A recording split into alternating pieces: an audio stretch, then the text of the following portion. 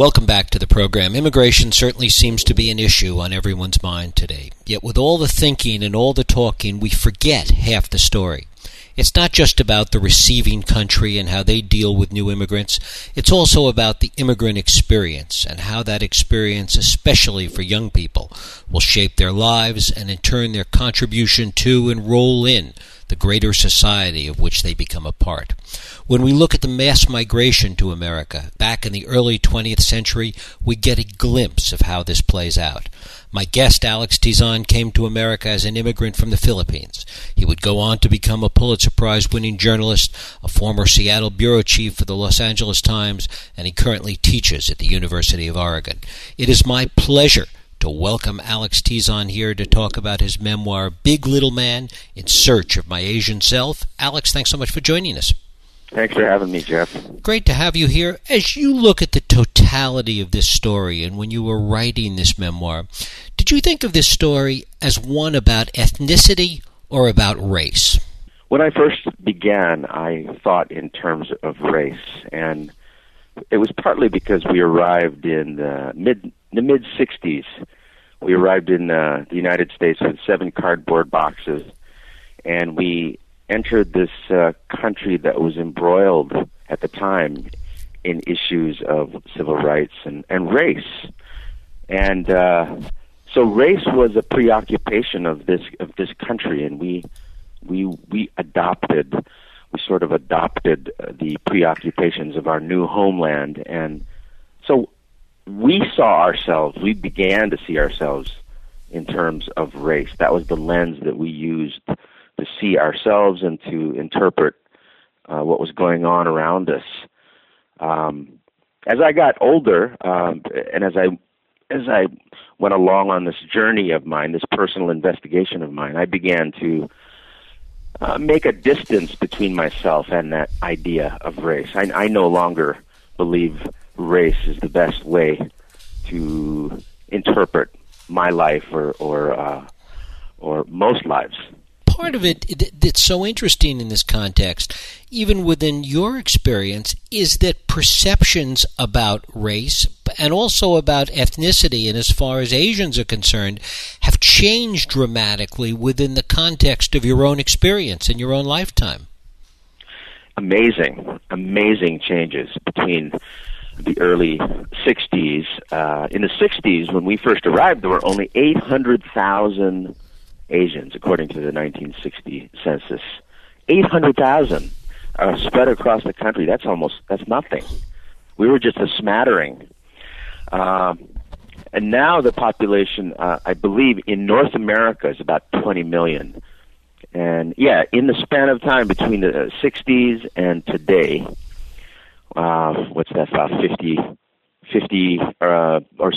plus years, a lot has changed, yes. So the young Asian Americans growing up in this country are experiencing life much differently than I did. And certainly in California, on the West Coast in general, and California specifically, as we look at Silicon Valley, San Francisco, the University of California system, we see such a dramatic change and such a powerful influence.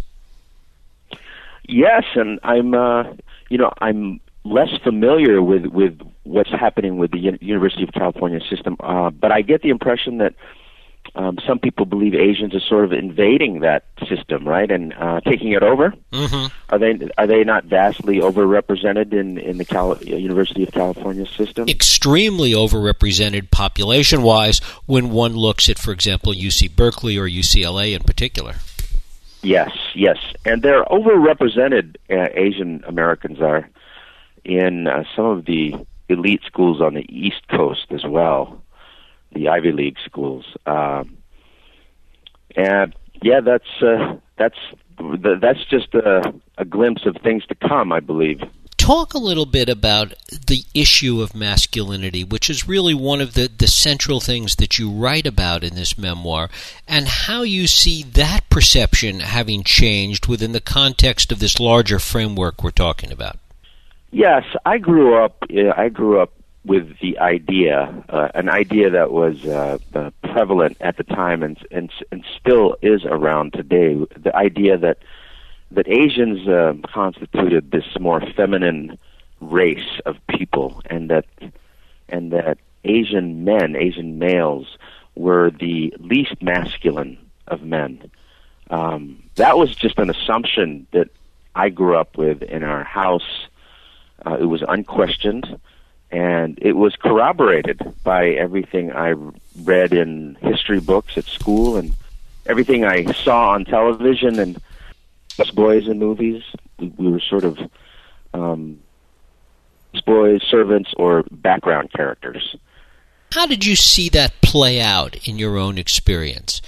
You know, I'm trying to determine how much of it was self-created and how much of it was real. Because what happened was I began to feel like a bit of an outcast, like not being able to belong to the group of people that mattered, whether it was at school or at work. I felt at the margins, especially in terms of courtship and dating and mating and that kind of stuff. I was, I felt like I was a lesser candidate, in a way, lesser for the love and mating and dating game. Because, I supposedly belonged to this less desirable group of men.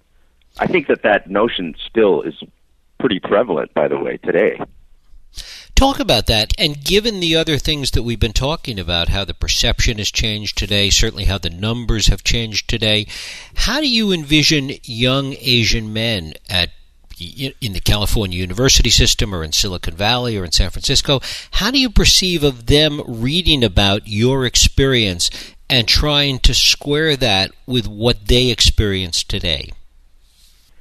Well, you know what? Based on the feedback that I've been receiving just in the last 3 weeks since the book was released, I have two observations. There's a sense among many of the younger, homegrown Asian American men that my experience, that I'm in a sense I'm a fossil from a different age. Their experience is a little bit different. They grew up with Asian role models, and they have a different sense of what they're capable of doing, much different than me. On the other hand, they still feel the stereotypes about Asian masculinity. They confront those regularly. It's still a widely held notion. Asian men are not as manly. They're not as manly as other men, and there have been university studies at the University of California, Santa Cruz, Berkeley, Columbia University, looking at the desirability quotient of various groups, and Asian men always actually are rated the least desirable among men, along with African American women, for whatever that's worth. Right. As an adolescent who is looking for a mate between the ages of 12 and the time you get married, looking for a mate is one of those preoccupations. It's an important thing, and it affects life in a daily way. It's interesting that one could argue perhaps that the inverse of that is true within the context of the workplace, that there's this disconnect between the workplace experience and the interpersonal and mating experience that you talk about. In some ways, if I'm understanding your statement, Asian Americans seem to do well in certain professions, but what studies have shown is that Asians tend to make, at least the perception is, Asians tend to make good worker bees, but they don't make good leaders. So there are studies that show Asians being part of the workforce, doing the actual work, for example, in certain high-tech industries, but only a tiny, tiny percentage actually rise up to management or some kind of leadership position. So there is that sense that people are calling it a bamboo ceiling, There's a sense of Asians being good workers, not great leaders. But that's also changing. Everything's changing. Right. I mean, one of the other things that's changing is the larger global framework in all of this, that all of this is playing out against the backdrop today of the rise of Asia and the rise of the economic power of Asia, not just China, but really all of Asia. Yes, that's a huge factor, and it's in fact it's so big. It's actually the real story. Forget about these little concerns that I have. The rise of Asia economically is the most significant story probably of this century. In the next 20 or 30 years, 4 out of the 5 largest economies in the world are going to be in Asia, and that's going to change everything. It already is. It's changing things now. With Asia's rise will come the rise of different perceptions of people, including perceptions of Asian men. With economic power comes the aura of power as well. And that aura, I believe, will affect the perceptions, even Western perceptions of Eastern men. What is added to the equation is the fear that it generates. Certainly when a dominant power is eclipsed by or threatened by another economic power, it has broader consequences in the areas of ethnicity and race as well. Oh, definitely. Yeah, I mean, Asian Americans, for example, they are seen. I teach at a university in Oregon, and you'll go into certain libraries, and it's completely occupied by Asians because they're all there studying. Of course, they make the best students on campus.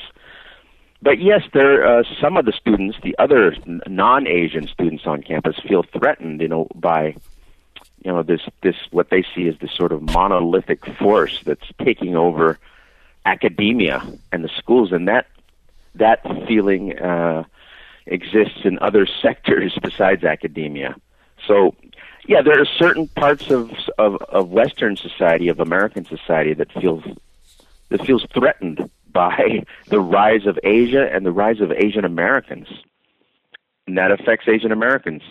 What impact is it having on Asian women? I mean, certainly you can't personally attest to that, but certainly you have sisters, you have family, you have a sense of what the impact is. Yeah, I have 6 sisters, and two mothers. I was raised by 2 mothers, surrounded my entire life by Asian women, and they have their own set of stereotypes and cultural perceptions that they deal with. It's the opposite. Asian women are seen culturally as desirable, very desirable. Lots of non-Asian men out there who have a fetish for Asian women, and it's a very culturally accepted thing. People talk about it out loud. I love Asian women. I have friends who say that, but it actually does affect the Asian women, not in a frivolous way. Certainly, it helps in the dating and mating scene at times, but it's also kind of an oppressive presence for many of them. My sisters get all kinds of attention. They're all really smart and beautiful, but they get all kinds of attention that most of it they don't want. Mm-hmm. Just because they're Asian, and Asians are supposed to be sexy. I know that sounds like well, what's the problem there? It's a problem when they apply for a job and the man sitting across from them is looking at them with a desire in his eyes, and it affects the interaction. So she's seen not as a job candidate, but seen as perhaps a future sex toy or something. That's what my sisters tell me, and I've seen this. I have white politically correct friends who are very open about their their desire for Asian women, and so it's not hard for me to believe my sister's stories when they say, yeah, the guy that was interviewing me was actually hitting on me. Is this, in your view, an American phenomenon or a global phenomenon? All the issues that we've been addressing today. That's a great question. From my experience, there is these perceptions of Asian men and women. They tend to be in Western countries. So in North America and Europe, actually, as the Chinese move into Africa and South America, there are the beginnings of that as well, the beginnings of these perceptions in those areas too. So you could say that it's becoming global. And how do you explain it? I think it's a great phenomenon. I think that would be a great second book to write, actually. What I've looked into has been the Western experience, and I think that most of these perceptions of Asian men as undesirable and Asian women as highly desirable, I think there are roots of those as early as the 1300s in Europe with Marco Polo and his writings, and I think that's where I've sort of pinpointed the origins of those as far back as that date, and I see the phenomenon playing out mostly in Europe and European-dominated spheres. Is it your experience that this has underlying it a positive influence? We certainly saw with the wave of immigrants that came to America at the end of the 19th century, the beginning of the 20th century, that those that were looked on oftentimes the most negatively, or those that felt that they had the most negative stereotypes going against them, worked harder to overcome that, and that ultimately it had, for the culture, a very positive influence. Do you see the same thing playing out with respect to Asian immigrants? Yes. I'm not sure how it's become transformed into a positive experience, the way you're framing it. But I can attest to the fact that Asian Americans are doing incredibly well in this country for the amount of time that they've been here. So the Asians who live in the United States today, for example, on average make a higher per capita income. They are on average more educated than non-Asians. More Asians have advanced degrees, masters and doctorates. They tend to be entrepreneurial, and they, in some ways, they take over entire sections of cities, and and in the midst of all that, you have these individual Asian Americans who are rising to the top in technology or even politics, and that makes all the difference to see people who look like them, who come from their culture, do well, and it communicates the idea that you can do it too. See, I didn't have that growing up. I didn't have any of those, which is a big difference. That's another reason why today, especially the homegrown ones, is much different than mine. Right. It really speaks to the importance of role models in this whole story. Oh, yeah. And I hated to go back to that idea that it comes down to role models, because it's such a cliched idea, and yet there's so much truth to it. Role models make a difference. So today, go to any university and there are outstanding Asian American students and faculty and athletes. For example, at the University of Oregon, Oregon has one of the best football teams in the country. It's been in the top 5 or top 10 at least for several years. There are 6 or 7 Asian Americans on that team. And if you met them, you wouldn't, that whole idea of Asians not being masculine would go right out the window. I have met them, and there are more and more Asian men like that too, who are, they've grown up eating top sirloins and russet potatoes, and they're a foot to 2 feet taller than their parents. Makes a difference being here. Alex Tizon, the book is Big Little Man. Alex, I thank you so much for spending time with us today. Thank you. I loved your questions. They were different, and I appreciate you being so thoughtful about talking to me. Thanks. Thank you so much. We'll take a break. I'll come right back.